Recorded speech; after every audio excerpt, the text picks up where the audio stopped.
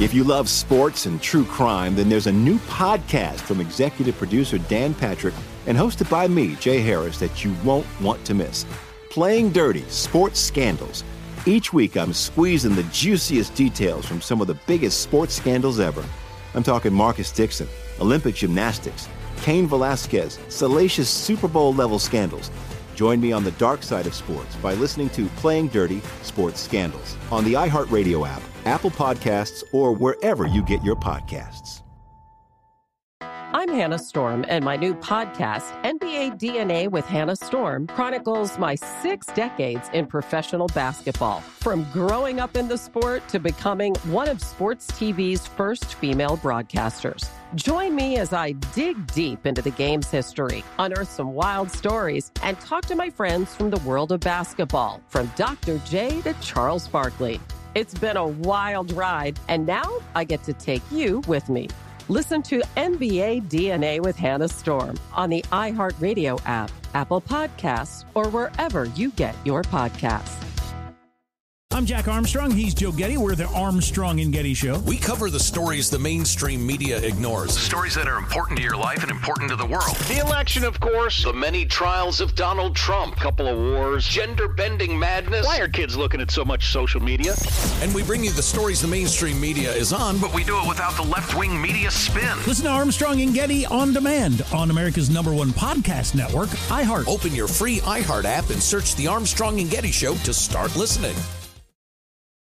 Welcome. It is Verdict with Senator Ted Cruz. Weekend Review. Ben Ferguson with you. And these are the big stories that you may have missed that we talked about this past week.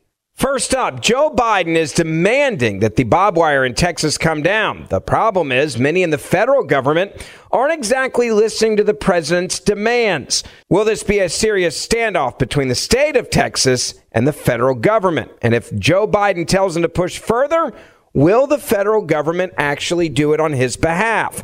We'll explain the details and the legality of that in just a moment. Also, Joe Biden is now sanctioning Texas. That's right. For the first time in history, a U.S. president is attacking another state, trying to get them to bow to his demands over the issue of an open border. And now it's affecting liquefied natural gas exports, and it's enriching Russia and China. And finally, so many of you have asked, how can we help the people in Israel after the war that has broken out? We have a special live look in Israel from one of our guests. It is the Weekend Review, and it starts right now. The word they used this week on TV was insurrection. And Griff Jenkins, Fox News, put out this tweet talking about what you were just mentioning. Take a look at this, guys, because this is a very interesting scenario here. It says a senior CBP official tells Fox the relationship between Border Patrol, Texas, DPS, and the TMD remains strong. Bottom line, Border Patrol has no plans to remove infrastructure, C-wire, placed by Texas along the border. Our posture remains the same. So there were people on TV saying if this is true, this is like an insurrection. I think that's absurd. But if you have federal government officials that aren't listening to the, quote, orders of the Biden administration and saying we're not going to do this, what does that mean? Well, look, and mind you, the same people who are saying this are the Democrats, elected Democrats, and the lefties in the press who praised, for example, people in the military under Trump who they said, well, they won't follow his orders. They will resist his orders. Mind you, in this instance, look, I know the Border Patrol agents, many of them very, very well. I spent a lot of time with them. They are horrified at what Joe Biden is doing. They're watching the body bags, the death, the suffering, the children who were assaulted, the women who were raped. They're seeing it on a daily basis. And it is, look, at some level, if you have a president who is so utterly out of touch that he wages war on the law, that he's defying the law, that he is instructing him, go destroy, go, use my example, go bomb the walls. Yeah. You would expect some federal officials to say, hold on, you have no legal authority to do this. This is just an abuse of power. And look, our system, we are pushing to the edges of a constitutional crisis because we have a president who is so utterly lawless that he puts his partisan political agenda above the rule of law, above federal immigration law, above the Constitution, above people's welfare, above protecting the lives of Texans. And it is all politics all the time with the Biden White House. I got to ask you, you just said something that was very interesting, and that was about a constitutional crisis. Texas isn't having to do this alone, thank goodness. You've got, I think it's 25 different states now that have come to the aid of Texas fighting for states' rights, saying you have a right to defend your state. And it is powerful. Governor after governor after governor saying, we stand with Texas, we stand with Texas, we stand with Texas.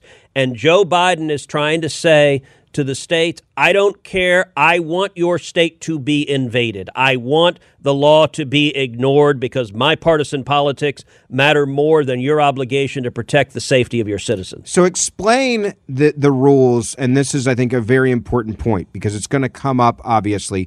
You have some states that are sending, for example, state troopers to the state. Who is that under state authority? Is that federal if you're clashing, right, if you're a trooper? And then the second part is, the National Guard can work in two different scenarios, one for the governor, and then all of a sudden the federal government can come in. And that's been a big fight over the last several days of what if he nationalizes the federal, these guardsmen. How does that play out? And explain how it works if there's two different people that are your boss. Who do you decide with? So ordinarily the National Guard is under the direction of the governors. And the National Guard of each state is under that governor of that state. Now, under federal law, the president has the authority to call up to nationalize the National Guard and put it under the direction of the federal government.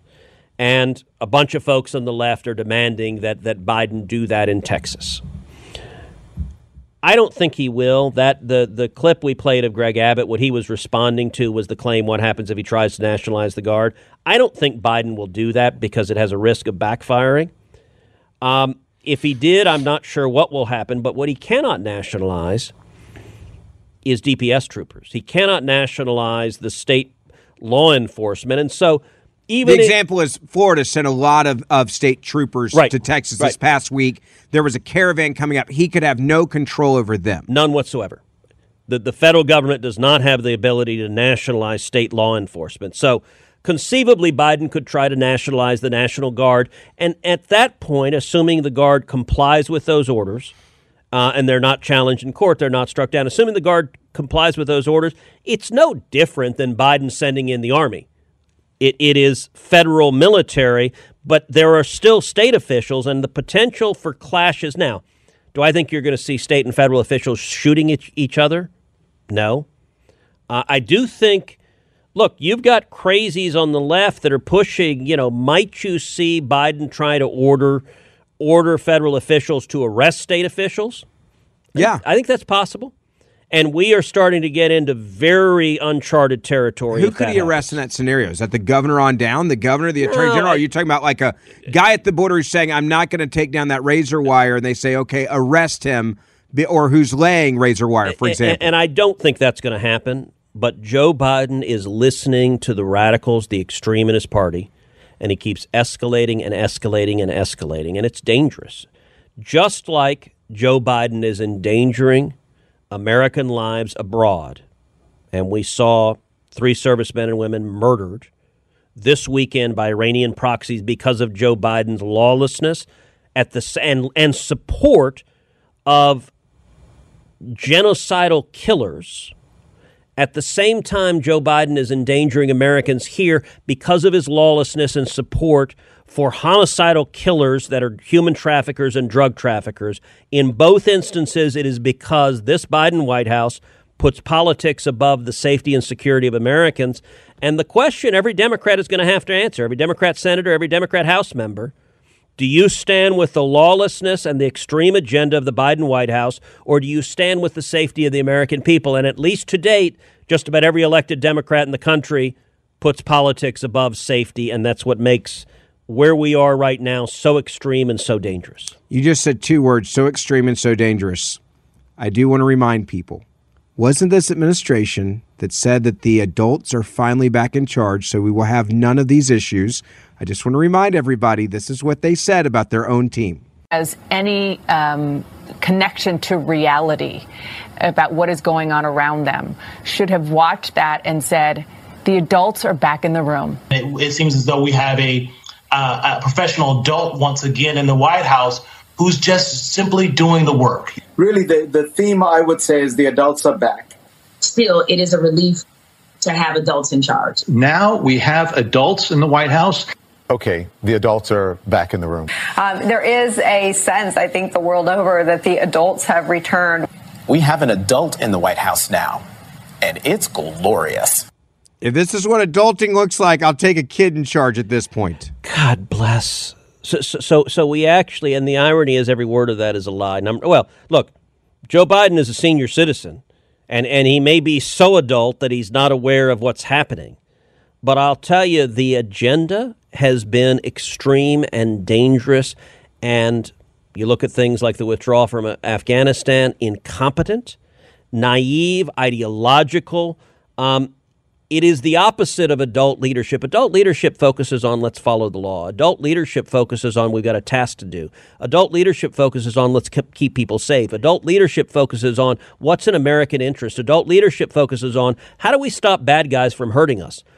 Everything Joe Biden and the Democrats have done is the opposite of adult leadership. It is naive, it is dangerous, it is extreme, and the country is a lot less safe as a result. Now, if you want to hear the rest of this conversation, you can go back and listen to the full podcast from earlier this week. If you love sports and true crime, then there's a new podcast from executive producer Dan Patrick and hosted by me, Jay Harris, that you won't want to miss.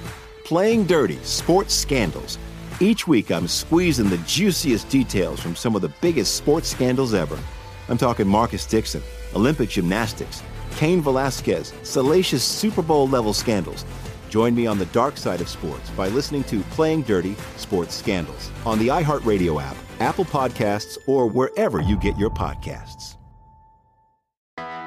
I'm Hannah Storm, and my podcast, NBA DNA with Hannah Storm, digs deep into the history of professional basketball, along with my own, as one of the first female sportscasters. Now let's get you up to speed on what else happened around the NBA today. We talked to all sorts of people I interacted with, from Dr. J to Charles Barkley, and recap iconic moments. Yes, he's got it. Here he comes.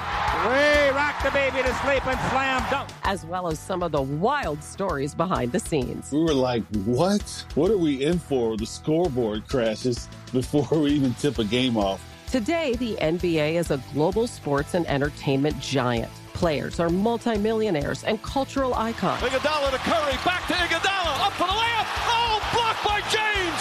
LeBron James. And these stories are about how we got here, both on and off the court. And what's next? Listen to NBA DNA with Hannah Storm on the iHeartRadio app, Apple Podcasts, or wherever you get your podcasts. I'm Jack Armstrong. He's Joe Getty. We're the Armstrong and Getty Show. We cover the stories the mainstream media ignores. Stories that are important to your life and important to the world. The election, of course. The many trials of Donald Trump. Couple of wars. Gender-bending madness. Why are kids looking at so much social media? And we bring you the stories the mainstream media is on, but we do it without the left-wing media spin. Listen to Armstrong and Getty on demand on America's #1 podcast network, iHeart. Open your free iHeart app and search The Armstrong and Getty Show to start listening.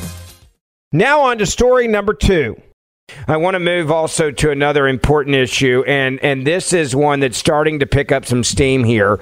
It deals with liquid natural gas and these ports that have basically been stopped out of nowhere, and the alibi for the Biden White House is we met, shocking enough, with a 25-year-old TikToker that really explained to us the environmental problems. So we're going to study the environmental problems with liquefied natural gas, and it may take over a year. It will certainly be after the election. If we were to turn these back on, it's going to have a massive impact on Texas. But the timing of it, Senator, is the part that's so suspect. It was right after Texas and the Supreme Court ruling came down that said that, hey, the federal government can get through your razor wire. The ruling also, as we talked about extensively on the show, it didn't say you had to stop putting down razor wire, and it didn't say to Texas you have to pick it up. And it was almost like the White House said, okay, well, if you're going to mess with us, and then 25 other governors got involved and said, hey, we're going to send troopers, state troopers and our guardsmen, National Guardsmen, to help in Texas. Was it a shot across about Texas with this out of nowhere plan of theirs that was like, hey, we're basically going to put sanctions on you guys because you need to get in line, and any other state that's helping you, you could be next? Yes, yes, and yes. So what happened was last week, the Biden administration announced that it was halting new permits for the export of liquid natural gas and for export terminal projects to export liquid natural gas. Now, what does that mean? It means three things. Number one, what Joe Biden did is effectively sanction the state of Texas. This is declaring war on Texas, and I think you're exactly right. He did it because he's pissed off that Texas is standing up to the Biden administration on the border, is fighting to secure the border, and he said, all right, if you're going to stand up and fight us, we're going to attack you and try to destroy jobs in the state of Texas. This was very deliberate, a sanction on the great state of Texas. Number two, this is a fine on American families. Joe Biden said, hardworking families, I don't care about Americans. I'm going to punish you by driving up energy costs. And number three, this announcement is a subsidy for Vladimir Putin. Understand, this announcement is Joe Biden saying, I am going to give billions of dollars to Putin in Russia. Why? Because, look, our allies, Europe, Asia, they need natural gas. Natural gas, it's produced in a gaseous form, and then it's liquefied to be transported typically on ships. Natural gas is incredibly important for heating, for power, for all of the world. And Europe imports a ton of natural gas. Asia imports a ton of natural gas. The largest producer of natural gas in the world is the United States of America. Now, Russia is a massive producer of natural gas as well. When Joe Biden says we're going to halt new export terminals for natural gas, he is handing a gift to Vladimir Putin because the Europeans are not going to suddenly not heat their homes. They're not going to say, okay, we're going to freeze to death because Joe Biden's mad. No, they're going to get the gas somewhere. And if they don't get it from the U.S., they're much, much more likely to get it from Russia. So this is a gift to Russia. And here's the final amazing thing. You know what this decision also does? What is that? Hurts the environment. Explain it. Explain it, because this is the ammo that everybody listening needs. It is critically important, and I'll say twofold. Number one, U.S. natural gas is produced much, much more cleanly than natural gas virtually anywhere else on Earth. Much, much more cleanly than Russian natural gas. So if you want less pollution in the air, if you want less carbon in the air, you want to consume U.S. natural gas because we have significant environmental protections on how we produce it here. There they don't. So what Joe Biden is saying is, hey, let's rely more on the Russians. Let's have them produce more gas. Let's have them pollute the environment even more. And by the way, if you notice the atmosphere, it doesn't stop at a country's border. Like the atmosphere goes all around the planet. So do you know who the biggest polluter on the face of the planet is? I'm going to go with either China or Russia. That's my best guess when it comes to this. China by a huge order of magnitude. China is massively the biggest polluter on the face of the planet. China is also building more coal plants right now than the United States has in the entirety of our country. They're building new coal plants that exceed the total coal plants in America. Now, why does that matter? If you care about the environment, if you care about pollution, if you care about carbon, which country year after year after year has led the world in reduction of carbon emissions? America. Why? Because, well, I think, one, we have tons of regulation. Two, we actually care about the environment. Both true, but that's not, neither of those are why. What is it then? The biggest reason is the wide-scale substitution of natural gas for coal in electricity production. So you want to talk about what really pollutes the hell out of the environment. It's burning coal in power plants to turn on electricity. You know, it's interesting. A lot of liberals, they think, oh, I've got an electric car. I've got a fancy electric car. Isn't that great? And it never occurs to them, where does that electricity come from? Well, it comes from the wall. I plug it in and it just magically spews from the wall. Yeah. Well, no. that electricity has to be generated. It has to be generated in a power plant. Now, how is it generated? For years, the predominant method of generating electricity was burning coal. The United States has a ton of coal. We're essentially the Saudi Arabia of coal. The problem is when you burn coal, it pollutes a lot, and it emits a ton of carbon. Now, what we have seen in the last decade because of the shale revolution, so the shale revolution, and it's also the fracking revolution, we have unlocked massive reserves of natural gas. And what that has done in the United States is we have seen tons of coal electricity plants shutting down and being replaced with natural gas electricity plants. Why does that matter? Because a natural gas electricity plant emits much, much, much less pollution than a coal plant, and it emits much, much, much less carbon than a coal plant. And that is why America leads the world in carbon reductions. At the same time we're doing this, China is building coal plants like crazy. And so when Joe Biden steps in and says, we want to stop America from selling natural gas to the world, he is saying, buy your natural gas from Russia, from Iran, from Venezuela, from enemies of America run by dictators who are very dangerous, number one. But number two, he's also saying, produce your electricity from coal, which pollutes the environment much, much more. Understand, if all you cared about was the environment, Joe Biden's announcement this past week was horrible for the environment, and he did it, I think you're exactly right, as a petulant attack on Texas. He's mad that Texas is fighting to secure the border, and he said, all right, I'm going to destroy jobs in the great state of Texas. Last question on this, and I think it's interesting to see that this could backfire in a big way. The Washington Post, the liberal, hardcore socialist Washington Post, put out an opinion piece by the editorial board saying Biden's, it's their headline, Biden's liquid natural gas decision is a win for political symbolism, not the climate.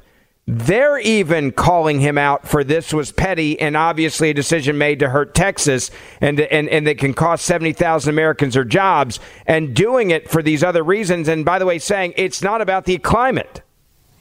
No, that's exactly right. Here's what the Washington Post editorial board said, quote, on Friday, however, that same Biden administration ordered a de facto halt to the approval of new facilities for exporting the resources to countries with which the United States does not have free trade agreements, a category that includes all of Europe. So, by the way, this is also a sanction on Europe.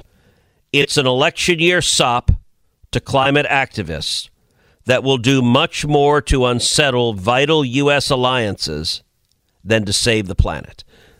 That's a quote from the Washington Post.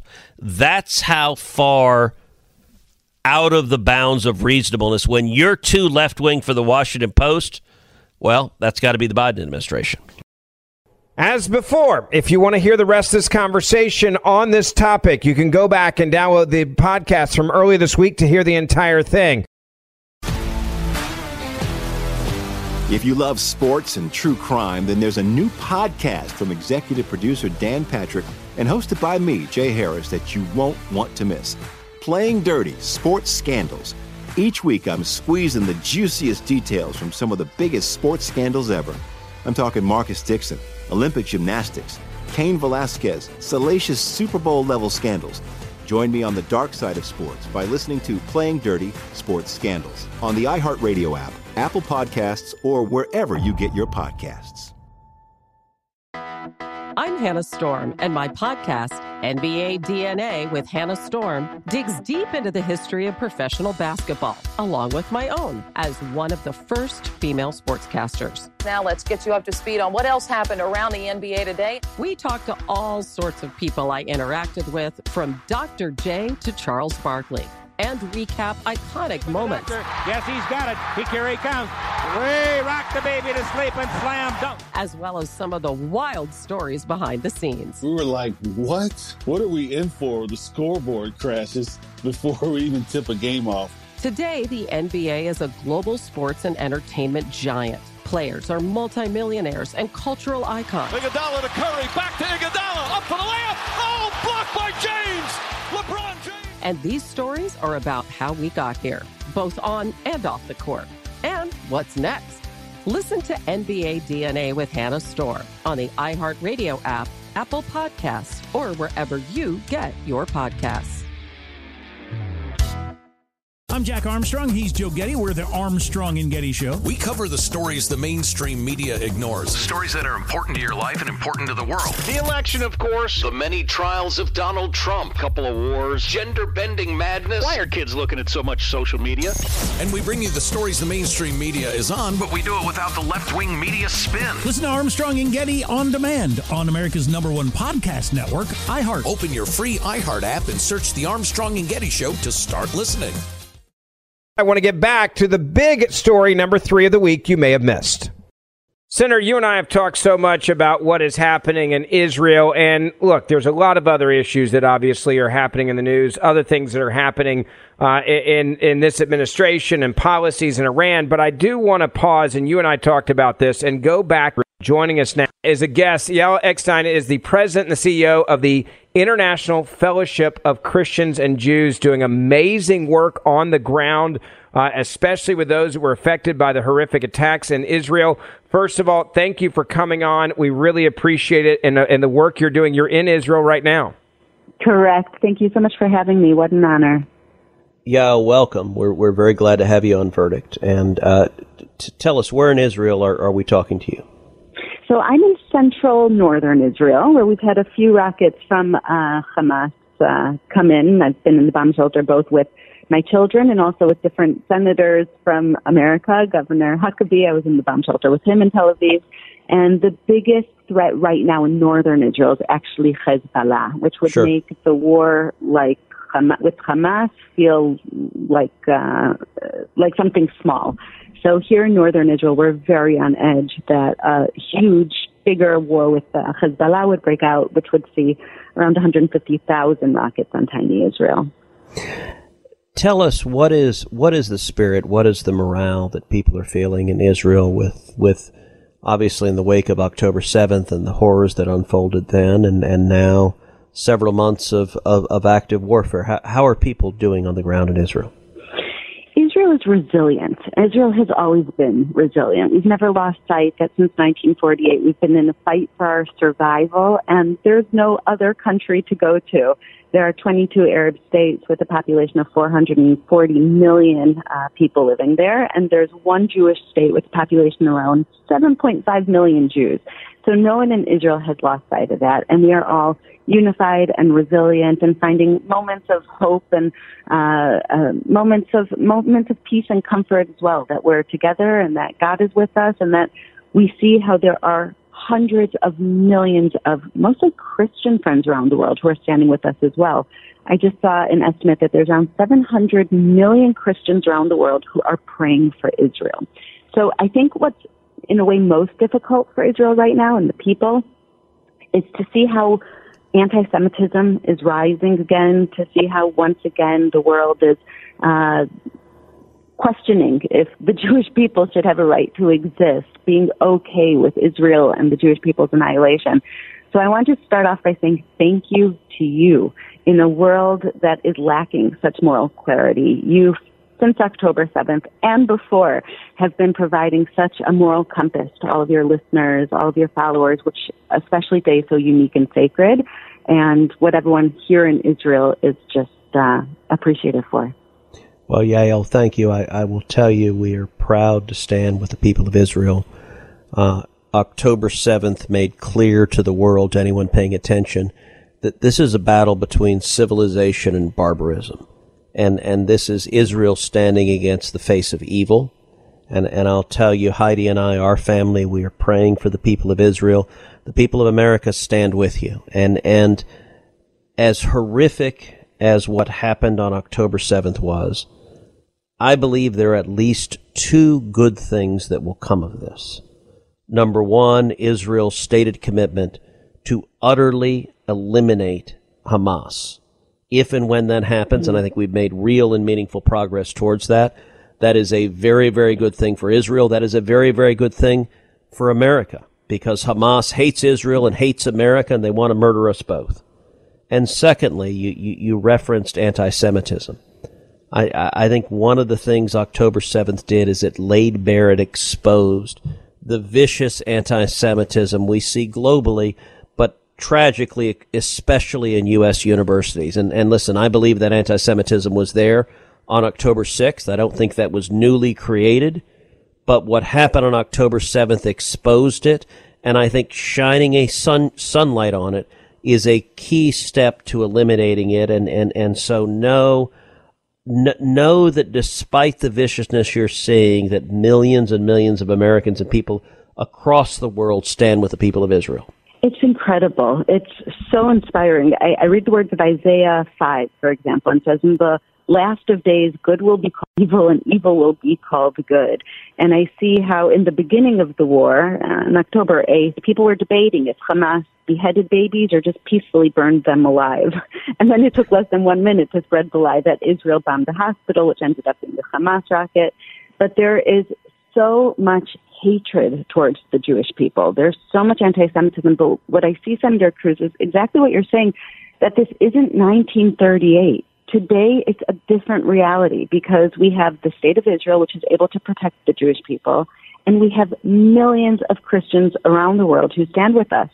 And that's exactly the message of the fellowship. You know, we've all learned about the righteous Gentiles during the Holocaust. We've learned about the Corrie ten Boons and Oscar Schindlers. And there's even a forest in Jerusalem that's planted outside of Yad Vashem for the righteous Gentiles.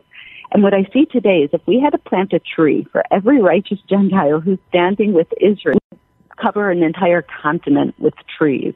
And so what I represent on the ground here in Israel is millions of Christians who are feeding the hungry, clothing the naked, who are not political at all, but are standing with the biblical words of the Bible. Nachamu, nachamu ami, comfort ye, my people, by bringing food to Holocaust survivors in their bomb shelters and providing bulletproof ambulances. And that is the difference today between 2024 and 1938. And it's significant.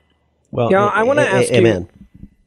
Amen. Absolutely. I want to ask you and inform the Verdict listeners, because there's so many listeners of this show that ask Senator Cruz when he's traveling, and myself, they ask the same question. What can we do to get involved? Talk a little bit about what the International Fellowship of Christians and Jews does, the mission. You mentioned, and this is something that I learned from you when we got to sit down and break bread, is that there are these, for example, the ambulances that they need, not just ambulances, but bulletproof ambulances. And these are some of the resources that you guys are helping with those on the ground that desperately need these life-saving, not just care, but also the meals and everything else. Thank you so much. So the International Fellowship of Christians and Jews is the largest philanthropic organization in Israel, and we represent the Christian community on the ground in the Holy Land.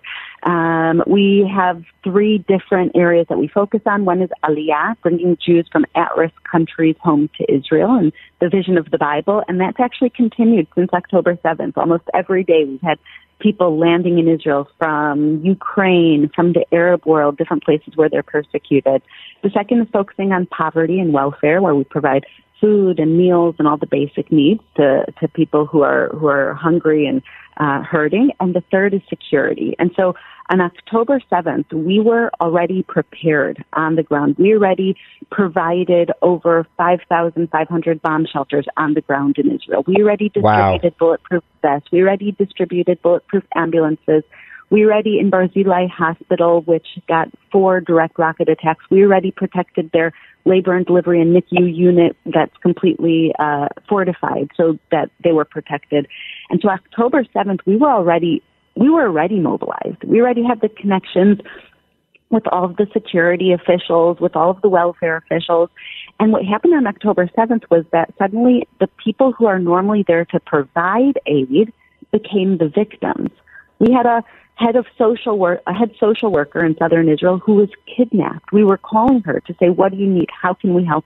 She was in Gaza. She was kidnapped by the Hamas terrorists.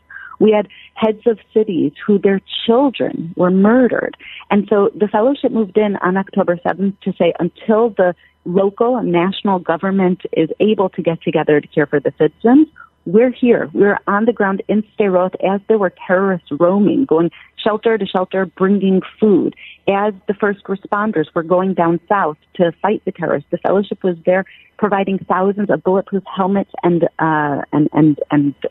flak jackets, because simply put, Israel wasn't prepared for October 7th. It took us by surprise. And so the fact that the Fellowship has been there on the ground providing security for over 15 years, we were able to mobilize on October 7th, and we haven't stopped since. What are the needs right now for specifically people in the U.S. that do want to get involved and want to help, and how can they get involved and help? Well, one of the biggest needs right now is actually for food and basic needs for those who are evacuated, people who haven't had a business, people who haven't had jobs, many of them for over 4 months. We have reserve soldiers who were called up 4 months ago who have barely come home, who haven't been able to work. And those families, many of them were poor before October 7th. And so one of the biggest needs that we're seeing is really for the basics, to bring food to the families whose husbands are in reserve duty, who were poor before the war and now are desperate, to the evacuees, to the Holocaust survivors. I was in Sderot just a week and a half ago. Sderot is a city on the border with Gaza that was evacuated right after October 7th, almost 4 months ago. And there are 500 elderly, over 80 years old, who they said, we would rather stay here and die in our homes than live again as refugees. Most of them are Holocaust survivors. And so there's no grocery stores open. There's no infrastructure there. And so it's the Fellowship who's there providing food to these elderly in the evacuated, war-torn city of Sderot. So right now it's the basics, which means we're not looking for millions of dollars. We're not looking for huge donations. $25 provides a food box to one of those elderly in Sderot. It's incredible, the work that you guys are doing. Where can people find out more, specifically online? So online, you could go to our website, www.iscj.org, and get all the information there. And I'm very dedicated to showing on a day-to-day basis what the Fellowship is doing. So you can follow me, Yael Eckstein, on all social media platforms, Facebook, Instagram, LinkedIn, and get day-to-day real-time updates on donations are saving lives. Well, Yael, thank you so much for joining us, and thank you for all that you are doing. And know that our prayers are with you. Our prayers are with the people of Israel, and truth will prevail. Israel will stand against the face of evil, and America stands. Amen. I can't tell you how comforting those words are and how much you put truth to action. So thank you. Thank you. Thank you. As always, thank you for listening to Verdict with Senator Ted Cruz. Ben Ferguson with you. Don't forget to download my podcast, and you can listen to my podcast every other day you're not listening to Verdict, or each day when you listen to Verdict afterwards. I'd love to have you as a listener to, again, the Ben Ferguson podcast, and we will see you back here on Monday morning. If you love sports and true crime, then there's a new podcast from executive producer Dan Patrick and hosted by me, Jay Harris, that you won't want to miss. Playing Dirty: Sports Scandals. Each week, I'm squeezing the juiciest details from some of the biggest sports scandals ever. I'm talking Marcus Dixon, Olympic gymnastics, Cain Velasquez, salacious Super Bowl-level scandals. Join me on the dark side of sports by listening to Playing Dirty: Sports Scandals on the iHeartRadio app, Apple Podcasts, or wherever you get your podcasts. I'm Hannah Storm, and my new podcast, NBA DNA with Hannah Storm, chronicles my 6 decades in professional basketball. From growing up in the sport to becoming one of sports TV's first female broadcasters. Join me as I dig deep into the game's history, unearth some wild stories, and talk to my friends from the world of basketball, from Dr. J to Charles Barkley. It's been a wild ride, and now I get to take you with me. Listen to NBA DNA with Hannah Storm on the iHeartRadio app, Apple Podcasts, or wherever you get your podcasts. More Than a Movie is back with Season 2. I'm your host, Alex Fumero, and each week I'm going to talk to the people behind your favorite movies. From The Godfather, Andy Garcia. He has the smarts of Vito, the temper of Sonny, the warmth of Fredo, and the coldness of Michael. To the legend behind La Bamba, Lou Diamond Phillips. When I walked in, I didn't think I had a shot at Richie because John Stamos' picture was already up on the wall. Listen to More Than a Movie on the iHeartRadio app, Apple Podcasts, or wherever you get your podcasts.